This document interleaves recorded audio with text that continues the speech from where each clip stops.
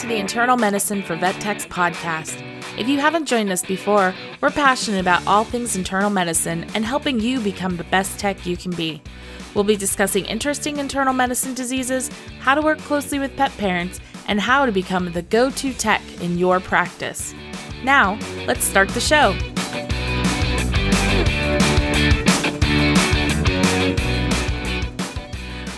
Welcome back, everybody, and thank you for listening and making a commitment to your learning. We hope that you are doing well today on this, I feel like it's bipolar weather type of day.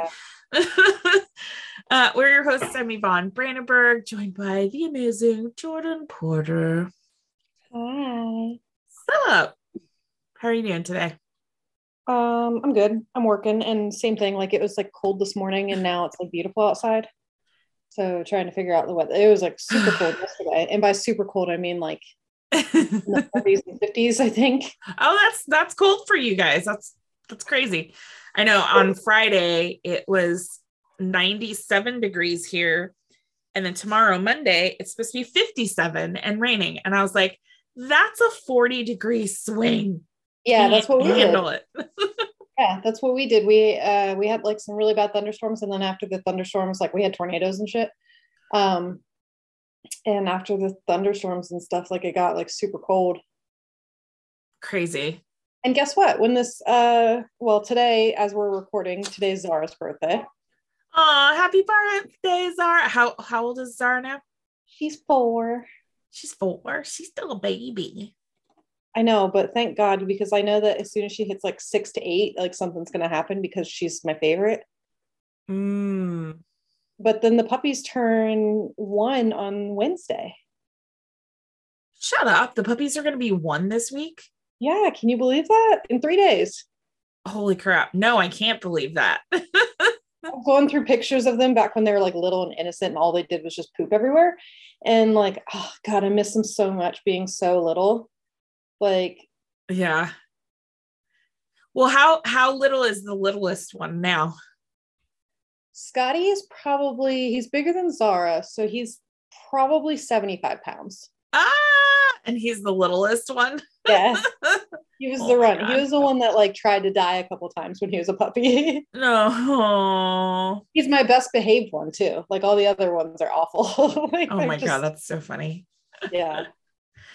I know. We just had our 1-year gotcha date for Kissy. So Kissy's been in the house a year, which is crazy. Can't believe it's been a year. So yeah. We made Zara a birthday cake this morning. Oh yeah. We got a birthday cake for the puppies too. So Aww. Which I feel kind of bad. Cake for the animals, or are you guys eating it? No. It's cake for the animals. Oh, okay. It's cool. Amazon has a bunch of different like options and stuff. So I got pumpkin cake and peanut butter cake, and I think I got another pumpkin. Just because there was one that was like birthday cake flavor, and then there was like a fake chocolate flavor, and then there was like red velvet. Like nothing else sounded as good as like the pumpkin and I'm like, dogs like pumpkin. Just go with pumpkin. And peanut butter, yeah. I thought they had a carrot cake, which in my opinion would make sense, but for some reason like they don't, so I don't know. Maybe because people like it with raisins and they don't want to put raisins in it. Oh yeah, maybe. Yeah.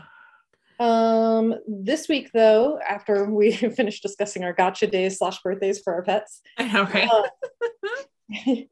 This week we're discussing lymphangiectasia. I have to say, lymphangiectasia is one of my favorite internal medicine words. It's not mine because I struggle to get it out of my mouth. I you did great. I did okay. I just have to like slow it down versus like, you know how fast I normally like to talk. So it's like that one I have to like think about. But it's basically, when I was doing all the research for this, like so much PLE stuff came up, and I was like, yes, I understand that PLE is associated with this, but I just want to learn about lymphangiectasia alone. So I do have a little bit more information about PLE, but if you want to kind of listen to how they coincide a little bit, definitely listen to last week's episode, which is 121, where we discuss PLE in depth. and we'll discuss it just a hair more in this, but we're going to focus mostly on the lymphangiectasia part, which is going to be fun. I can't wait to say the word over and over and over again this episode. Nice. We'll make it an hour-long episode strictly because I have to slow down. Oh, nice. Yeah. So, what is the definition of the disease? The word itself, lymphangiectasia, means dilated lymph vessels. As you know, there's tons of lymph vessels everywhere in the body, especially going to the gut. So within the intestinal tract, usually there's some kind of like inflammation, obviously, that will put pressure on the lymph vessels, and that causes them to dilate. It's like pulmonary hypertension, but in the gut. Like, oh, interesting. That's the way I think of it. But yeah, it's typically caused by some sort of inflammation. So essentially, like IBD, I'm gonna like spoiler alert, IBD can cause lymphangiectasia, which then can cause PLE. So yeah. Yep. Because again, it's inflammatory bowel disease, which it kind of encompasses a lot of things, right? But it's the inflammation is why it's called inflammatory bowel disease, which is why there's multiple ways to treat it, because it depends on what's causing the inflammation.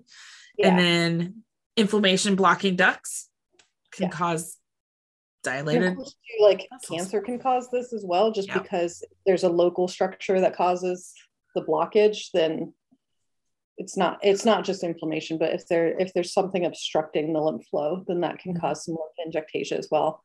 But it is commonly grouped together just with other malabsorption diseases, as we were talking about PLE. But it has lymphangiectasia alone has its own properties that, like I said, we're going to talk about. So what happens normally in the body? This is my favorite. So lymph fluid circulates through the body as one would think that blood does. The heart actively pumps blood through the body while lymph is pumped passively. My favorite part is that lymph is moved through the body from muscle movement, not like pumped through the body from the heart or circulation. It's muscle movement that causes lymph to flow throughout the body. It's like the muscle squeezes, which squeezes on the vessels, which pushes the fluid out of the way. And lymph vessels have valves just like blood vessels do. And that way the lymph doesn't backflow in theory. Of course, with inflammation and everything, that kind of screws up those valves. But yeah, I think it's interesting because if you've ever been on an airplane and you get puffy feet, part of that is your lymph fluid. Like that's why they recommend that you like squeeze your legs and stuff like that to help not have puffy legs during airplane flights. Anyway. Sorry. Or just sitting for long periods of time in general. Like, because I know with us. Like when I've been in the hospital, like just for the various things that I've gone to the hospital for, they always like stick stuff on like the things on my legs that like squeezes them to help keep my lymph moving and not cause edema, which then can cause me to throw a clot. And so yeah. I had those on my legs like after my C-sections and stuff like that, just to help move. Well, because I couldn't feel my legs at that time. But, yeah, good times. Can you take a guess as to what lymph itself consists of, Yvonne? I'm going to say fluid and lymphocytes. Yep. Yeah. I mean, it also helps that you can see the notes currently too. It does, but yes, we should guess that lymphocytes are going to be in lymph. So as fluid collects from the tissues and goes into the lymphatic vessels, again, similar to veins, like Yvonne said, that's how the immune system works, is it kind of just puts the lymph in where it needs to go to direct the lymphocytes to where they need to go to, which is why too, again, sometimes you'll see edema around sites of trauma. Yep. But there are specific lymph vessels within the intestinal tract called lacteals, and those are designed to absorb nutrients, mostly fats. And then the intestines alone absorb nutrients through the microvilli. Again, insert magic school bus reference here because I think microvilli are so interesting because you can kind of see them a little bit, like when you have lacteal dilations and stuff like that. When you're with the scope, you see it reminds me of like a reef, like a sea anemone. Yeah, sea anemones and like reefs, because they'll like move and you can see them kind of moving as you're scoping, which is pretty cool. Yeah, it is really cool. I really like to see that. I mean, like, especially like, those ones that are like super inflamed and you can really see them like swaying back and forth. Yeah. Yeah. Well, and it's kind of cool because if you think about it, they make sense in the intestines because it's all about increasing surface area to get the most nutrients out. Because if it was just like a solid tube, like that's not a lot of surface area, but those finger-like protrusions, just that maximizes the amount of like absorption area. And that's where like the lymph fluid is and the blood vessels, like the capillaries and everything. So I don't know. I think it's super fascinating how it works. It is really fascinating because it's like the intestines are so much more detailed than what you would expect. Right. Like there's so much more to it, like just between all the ducts that run into it. And like, I like GI stuff. Which is probably why we're internal medicine. Yeah. So as I kind of said too, I was kind of referencing that like pulmonary hypertension can actually, it's similar to lymphangiectasia. So venous hypertension though as well. So when there's high blood pressure that's typically seen with like congestive heart failure, that can also lead to impaired lymph flow as well. Which can then contribute to some GI signs that we might see. So sometimes there's loss of lipid, and that can contribute to our steatorrhea. And there can also be a malabsorption of other lipids, such as like cholesterol. So we'll see on our blood work hypocholesterolemia, and that can also be seen with our lymphangiectasia, which I find fascinating that congestive heart failure can cause GI signs. I don't know why. It's just like, it's one of those things where it's like, you don't expect the GI tract to be. Well, but I mean, if you think about it, right, like I think of like congestive heart failure and kidney disease as like the opposite ends of like the GI stuff. Because congestive heart failure is like you have too much fluid in your system. And so one of the ways that fluid gets out is through stool. So that's when you have like a congestive heart failure patient who may have diarrhea just because the body doesn't need to absorb that fluid out of the stool. So it goes out versus like you have that chronic kidney cat who's dehydrated.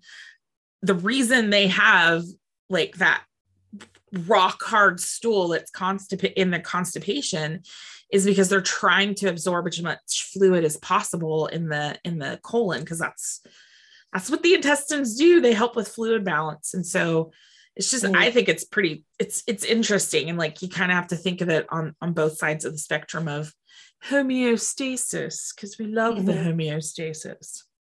That we do. And I guess I should have put this part down in the diagnostics, but one thing that we can see a lot of with lymphangiectasia is decreased albumin, so our PLE. And so a lot of times what will happen is we'll see like hypocalcemia, so low calcium level as well from that decreased albumin, because calcium's albumin is calcium's binding protein. So if it doesn't have albumin, then calcium can't bind and circulate. So that's crazy. Huh. Just messes up the whole balance of everything. Yeah. Like homeostasis, guys. Bodies figure it out. Right. So lymphangiectasia is very rare in cats, which is funny because I feel like I've seen it in a cat, but I don't remember very well, I guess. Like I feel like we think it's lymphangiectasia, but it always ends up being like lymphoma. Yeah, you're probably right.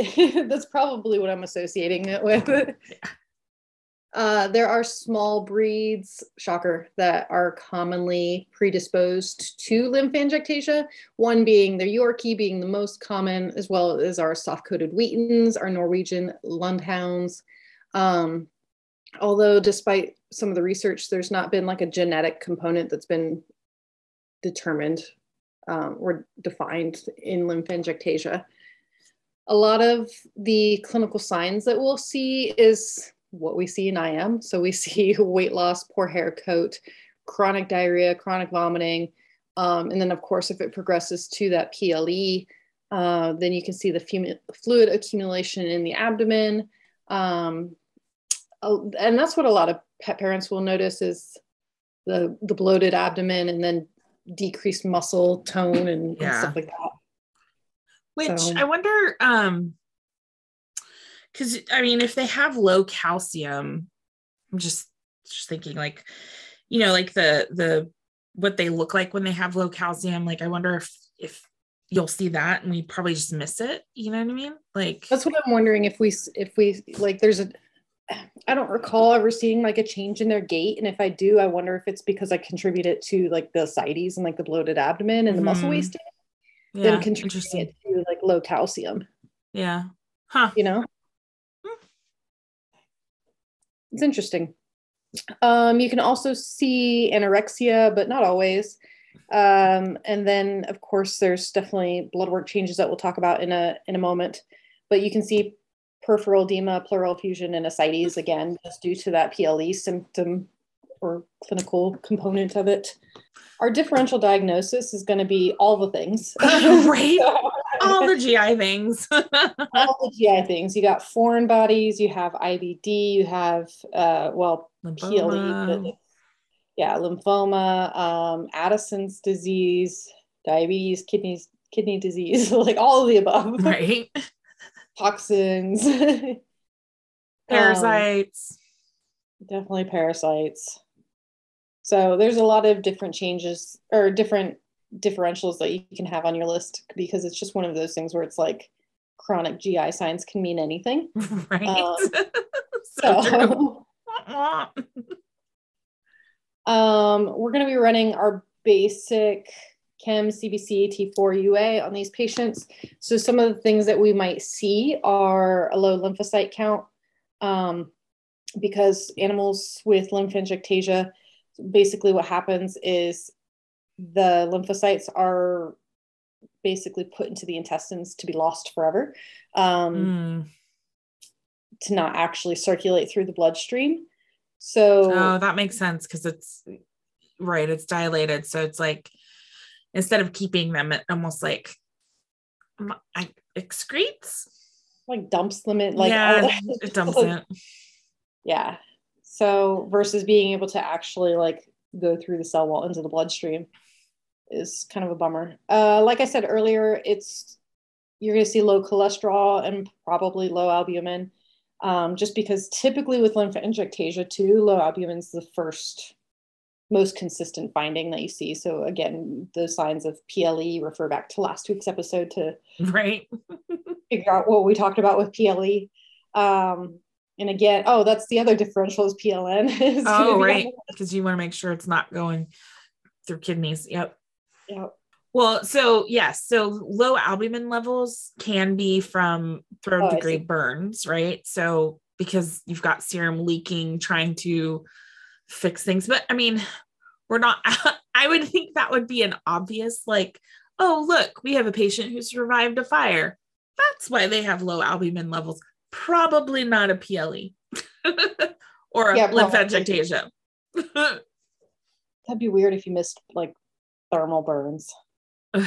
Yeah. Right. Unless it was like, I guess, I don't know though. Would thermal burns on the paw pads be enough to cause low albumin? If it's just on the paw pads? Yeah. But it would be hard to get third degree burns on the paw pads. Oh no. Like walking on cement during the summer and asphalt, 100%. I mean, I guess too, you guys live in like California, we have a bunch of wildfires and stuff. So you get like pets that have. Yeah. Unfortunately, we see during the wildfires, we see a ton of like really badly burned patients. Sucks. That sucks. Yeah. That sucks. Yeah. Yeah. Yay, California problems, but we don't have that much heartworm. So there. Yeah, that's what you get. No, we get foxtails and wildfires. It's fine. Oh, it was so sad. I mentioned how we had really bad weather here, and like so after the tornadoes, like there was a tornado like 15 minutes from my house, and Hard no. I'm not a tornado fan. I don't know anybody who is a fan of tornadoes, but tornadoes is like one of my top fears. Yeah, and same. I had like a little like, of course, on all the like pet missing pages, like there's so many pets that went missing during the tornadoes. Aww. And it's sad because then people would update like found, unfortunately he didn't make it, he was found under the rubble. There was one pet though that I was like rooting for that did recently get found, but I had a mini like panic attack with Matt. I was like, what would we do? We have way too many animals. Like, I don't know. I mean, that's a whole other episode that we could do, but like the bug out stuff, because that's what people had to deal with here with the wildfires. You just kind of leave things open and hope they get out. Yeah. My husband said that we would camp if we lost our house. And I was like, camp with 10 dogs and donkeys and stuff.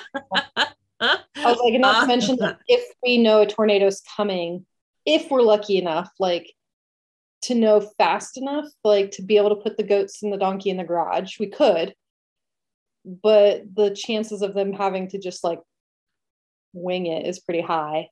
And then like luckily we have enough closets under stairs that we could separate the dogs and like shove half in one and half in the other. Oh my god. And humans would get a separate closet. I don't know. It'd be hard. Yeah, because you guys don't have like a tornado shelter, right? No, there's no such thing as basements here. Right, because you guys are close to the water. Yeah, because hurricanes, I guess. Right. It'll be bad. All the windy damage. Jordan, you just need to come back over this way. Can't afford to live in California. I mean, I won't fault you on that one. So California is too expensive. Anyway, yeah. Back to testing. Sorry, we got off topic there. So as I said, we want to do a urinalysis to look for protein loss in the urine. So that way we can rule out PLN. We want to do a liver function test. So like our bile acids testing, again, just to make sure that we're ruling out Addison's disease. Or liver failure. Yeah. And like, so again, cortisol testing again to rule out Addison's disease versus liver failure. I don't know why I said bile acids and then Addison's. Apparently my brain has not had enough coffee today. Right. But as we talked about last week, the go-to like truly getting a diagnosis would be getting a biopsy, just to determine the amount of intestinal damage that's causing that protein to leak. Yeah. Of course, we can do abdominal ultrasound just to tell if there's other disease such as cancer that's pushing on those lymphatic systems that, like I talked about, causing backup.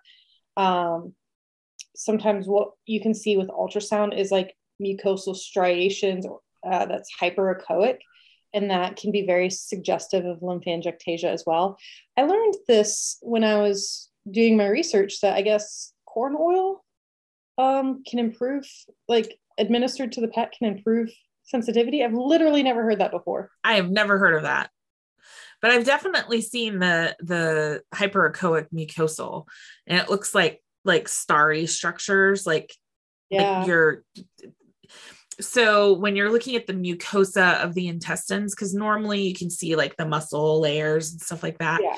But if you've got dilated lacteals, like you'll see these like speckly, like starry look to it. You can definitely notice it, and that makes it highly suspicious for lymphangiectasia. Yeah. But like I said, biopsy tends to be the go-to. And as we talked about last week, with surgery for these patients, you have to be very careful because they have very, you can't really rely on their blood pressure to stay. Right. Oh my God. Of course they could have bleeding tendencies or tendencies to throw clots, like we kind of talked about last week as well. And drugs are going to circulate differently. And yeah. So if surgery is on the table, it is best to do it like endoscopically, just to reduce the risk of bleeding things. But again, because biopsy is the go-to, sometimes regular surgical biopsies the only way to get that. Mm-hmm. But if surgery is on the table, strongly push for clot testing just to really ensure that those low protein levels haven't affected the pet's clotting ability. So you found this information, right? And you said it was maybe Vin. Yes, Probably I use bits and pieces from different pieces, but like the majority of a lot of my information I was getting from Vin. So this is really interesting. So they're saying like prior to ultrasound or endoscopy, the few spoons of corn oil or other fat can be given prior to the biopsy, so that the lacteals will dilate and be nice and plump, and potentially even leaking fat visibly, so that we know which areas are going to be the best to biopsy. That blows my mind. It does blow my mind, I'm right? like, could you? I don't even know what leaking fat from a lacteal would look like. I imagine it would look like that area that leaks oil, right? Like it would. I guess, yeah, like a shiny. It's the intestines are shiny when I'm in there. I'm like, huh. I know. Does it look like an oil slick? Like, I wonder if it looks like, when you're in the bladder and then the ureter. Oh, like when the ureter squirts. Yeah, I wonder if it looks like that. Maybe just less I guess that's true. Like when we're in the intestines, like you don't see anything being like excreted, or at least I don't. Like I don't see anything from the papilla or anything like that. So like I guess I don't know. Maybe there's like a drop of fat that you can kind of see. Crazy. And I wonder if that's why they choose an oil, so that way it is a little bit more known versus like the typical moisture that's in there. Yeah. Like I wonder if it would separate from, I don't know. It's interesting. I would like to see a video on it. If anybody has a picture of this or a reference that we can look at on it, let us know. Like I bet you a teaching hospital has had to have done this. Yeah. This seems like a teaching hospital thing. Doesn't it? Yeah. But like part of me also wonders, sometimes when I get information, part of me wonders if this is just like one person's thing. Yeah. Sometimes I'm like, nobody else does this, but yeah. I know. Because like, but I read it over and I think it really was on Vin. I'll have to go back and look through my resources, but like there was a reason why I left it in there, because I was about to erase it. I was like, this sounds crazy. And you're like, all right. Yeah. Oh goodness. Treatment. We talked about treatment a lot last week, and a lot of it's going to be the same, but really trying to address that underlying cause of inflammation. So again, if IBD is the underlying cause of lymphangiectasia, anti-inflammatories are going to be kind of the go-to, just because we assume that there's inflammation in there somewhere if there's lymphangiectasia. Right. So we have all sorts of anti-inflammatories that we use, basically immune suppressing drugs. So our cyclosporin and our prednisone or prednisolone, they're very popular in these cases, especially like cyclosporin, because it doesn't have the steroid side effects, although you get the GI side effects, which is a bummer if they already have GI signs. Yeah. We definitely talked about doing aspirin or clopidogrel last week, when it comes to the ability for these pets to throw clots. So because of the low protein, they lose their antithrombin. I'm sorry, they don't lose it. They have overabundance of antithrombin, and what it does is it throws clots in abnormal places. So again, a lot of these patients, I think there's a rule of thumb on like if the albumin's below a certain level to start these medications. It's not always started. Yeah, I think we talked about it in the last episode. Yeah, it was less than 2. And then of course we talked about nutritional management of these cases as well last week. We really want a highly digestible, high in protein diet, because you essentially want to replace the protein that's being lost, because again, a lot of these cases have PLE, right, with their lymphangiectasia. So you really want that like highly digestible, high protein, low fat. Sometimes you actually can't even get as low fat as you actually really need in these cases. Yeah. With some of our commercial diets, especially like the over-the-counter diets, those ones are like near impossible to get low enough. Yeah. And this is one of those places where clients won't understand, right? They look at a nutritional label and they just read it and they're like, oh, but it's like 7% fat or, whatever the number is, but they don't understand that that's not on like a dry matter analysis. Mm-hmm. And so this is one of the things that about labels that's really frustrating is it's very hard for a client to be able to figure out what they need to look for. And it's very, very, very rare that you're going to get a commercial over-the-counter food that's going to work. And part of that is because that low fat, high protein is not recommended for all life stages. And most foods are going to be AAFCO all life stages. Otherwise, it needs to be prescription, right? So that the wrong animal does not get a prescription type of diet. So it's hard, but clients will look for it. And sometimes even our prescription diets don't meet it for them. And then they have to get the nutrition consult for a specific diet for them that's going to work. So yeah, that's always fun. Yeah. We'll have to get a nutrition BTS on here to talk about some nutrition. It's in the plans. I say that to you like you don't know that that's I know. So hopefully we'll have an episode on just like reading pet food labels. That would be good. Yeah. But yeah, same thing kind of applies to when we talk about like doing probiotics for these patients and stuff like that. We're really going to want to try to stay away from the flavorings and things like that, just because we want to eliminate any possibility that the inflammation is coming from allergies. So a lot of these diets should be hypoallergenic technically, but like, right. Because the problem is if like they're allergic to something that causes inflammation, which causes more issues. So it's a lot of times there's probably the hardest part of like managing these diseases. Yeah. Yeah. Because that's the thing is like there's usually not one specific diet that's going to work for all of them. And that's the most frustrating thing for clients too, is like we say, okay, these are the ones we recommend starting, see how it goes, but we may have to try other things. So, it's hard. Yeah. And then a lot of these patients too, as we said last week, can benefit from cobalamin injections, so vitamin B12. If there's protein loss, like significant protein loss, they actually can lose vitamin D3. So that's a common supplementation to do, but I want to say we don't do it a lot for the risk of too much vitamin D. Yeah.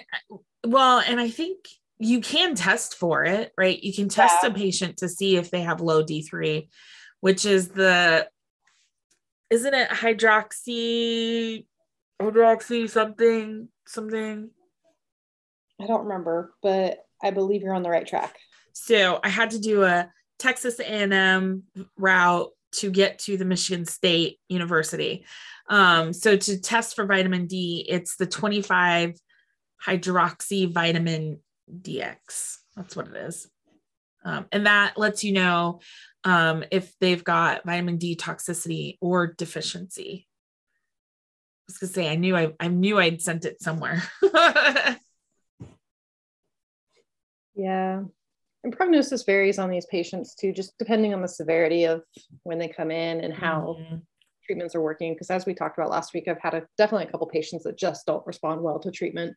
Yeah. And trying to keep up with those protein losses is so hard. Yeah. Well, and I've had one where we tried so many different things, and it wasn't until we finally got the nutrition consultation from UC Davis. And they started on like this one specific diet and like they added this one specific thing. And then all of a sudden it was just like miraculous turnaround for this patient. So the problem is it's like figuring out what treatment is like their quote unquote magic bullet.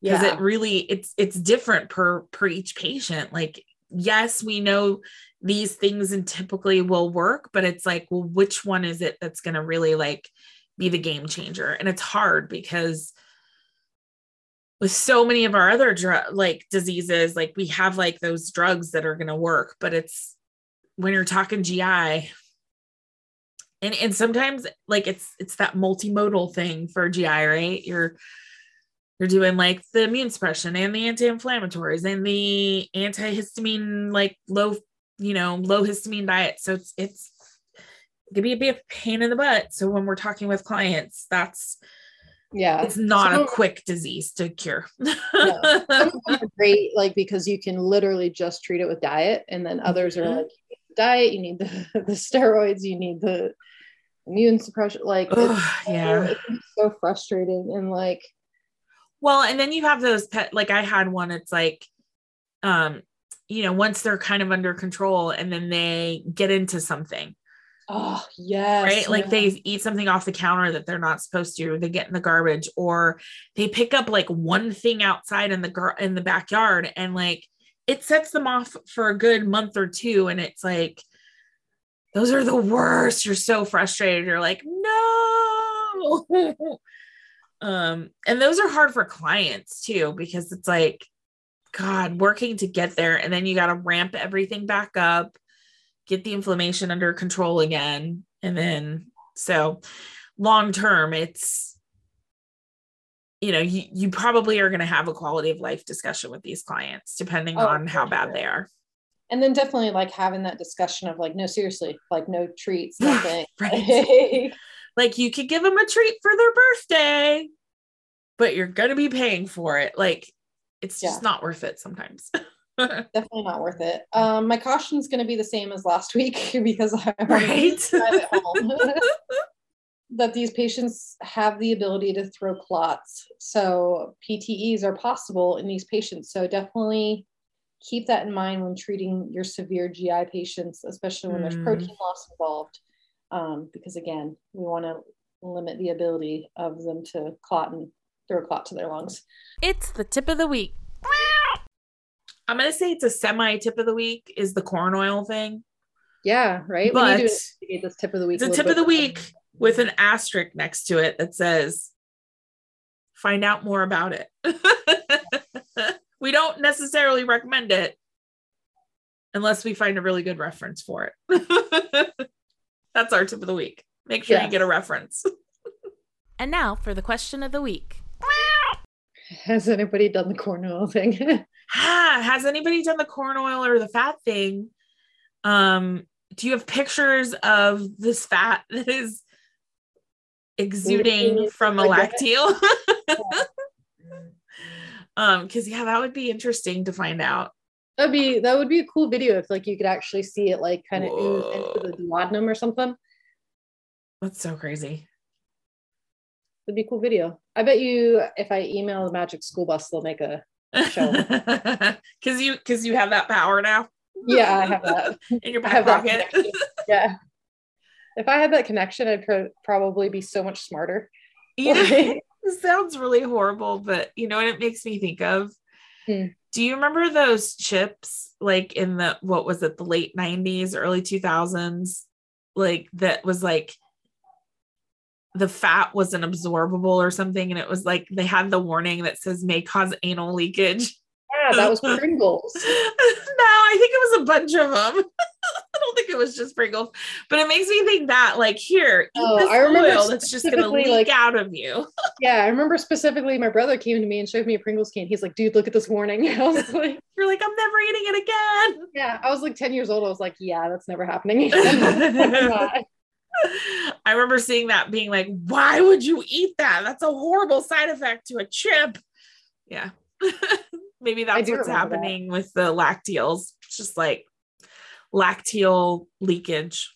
So I wonder if it's corn oil then that they used to use. And then no, it was not corn oil, because corn oil is in like everything now. Yeah, that's true. Oh my God.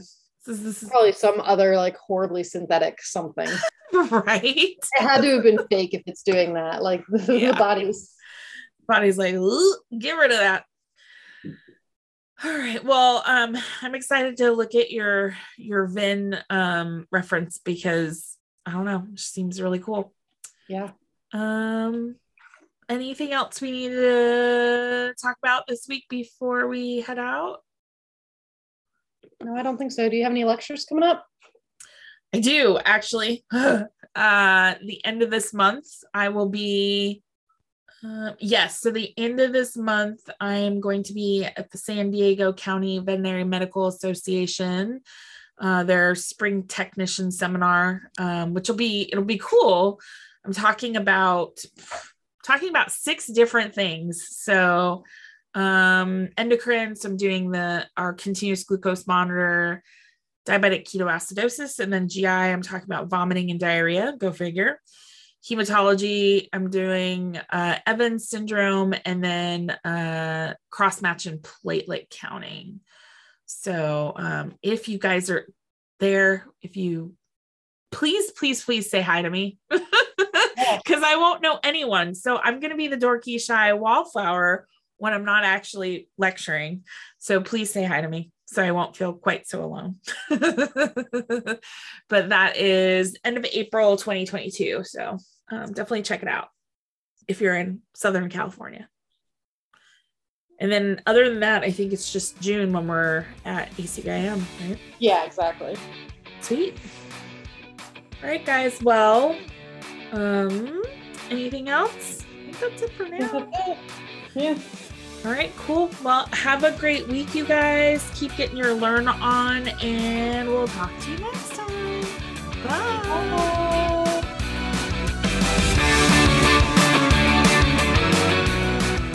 Thank you for listening to today's episode of the Internal Medicine for Vet Techs podcast. If you like what you heard, we'd love for you to share with someone you think might enjoy the podcast, and make sure to subscribe so you never miss an episode. Want to give us a boost? Please leave a review on iTunes or your favorite podcatcher, and we'll be sure to say thank you. Find out everything about us at internalmedicineforvettechs.com. Talk to you next week.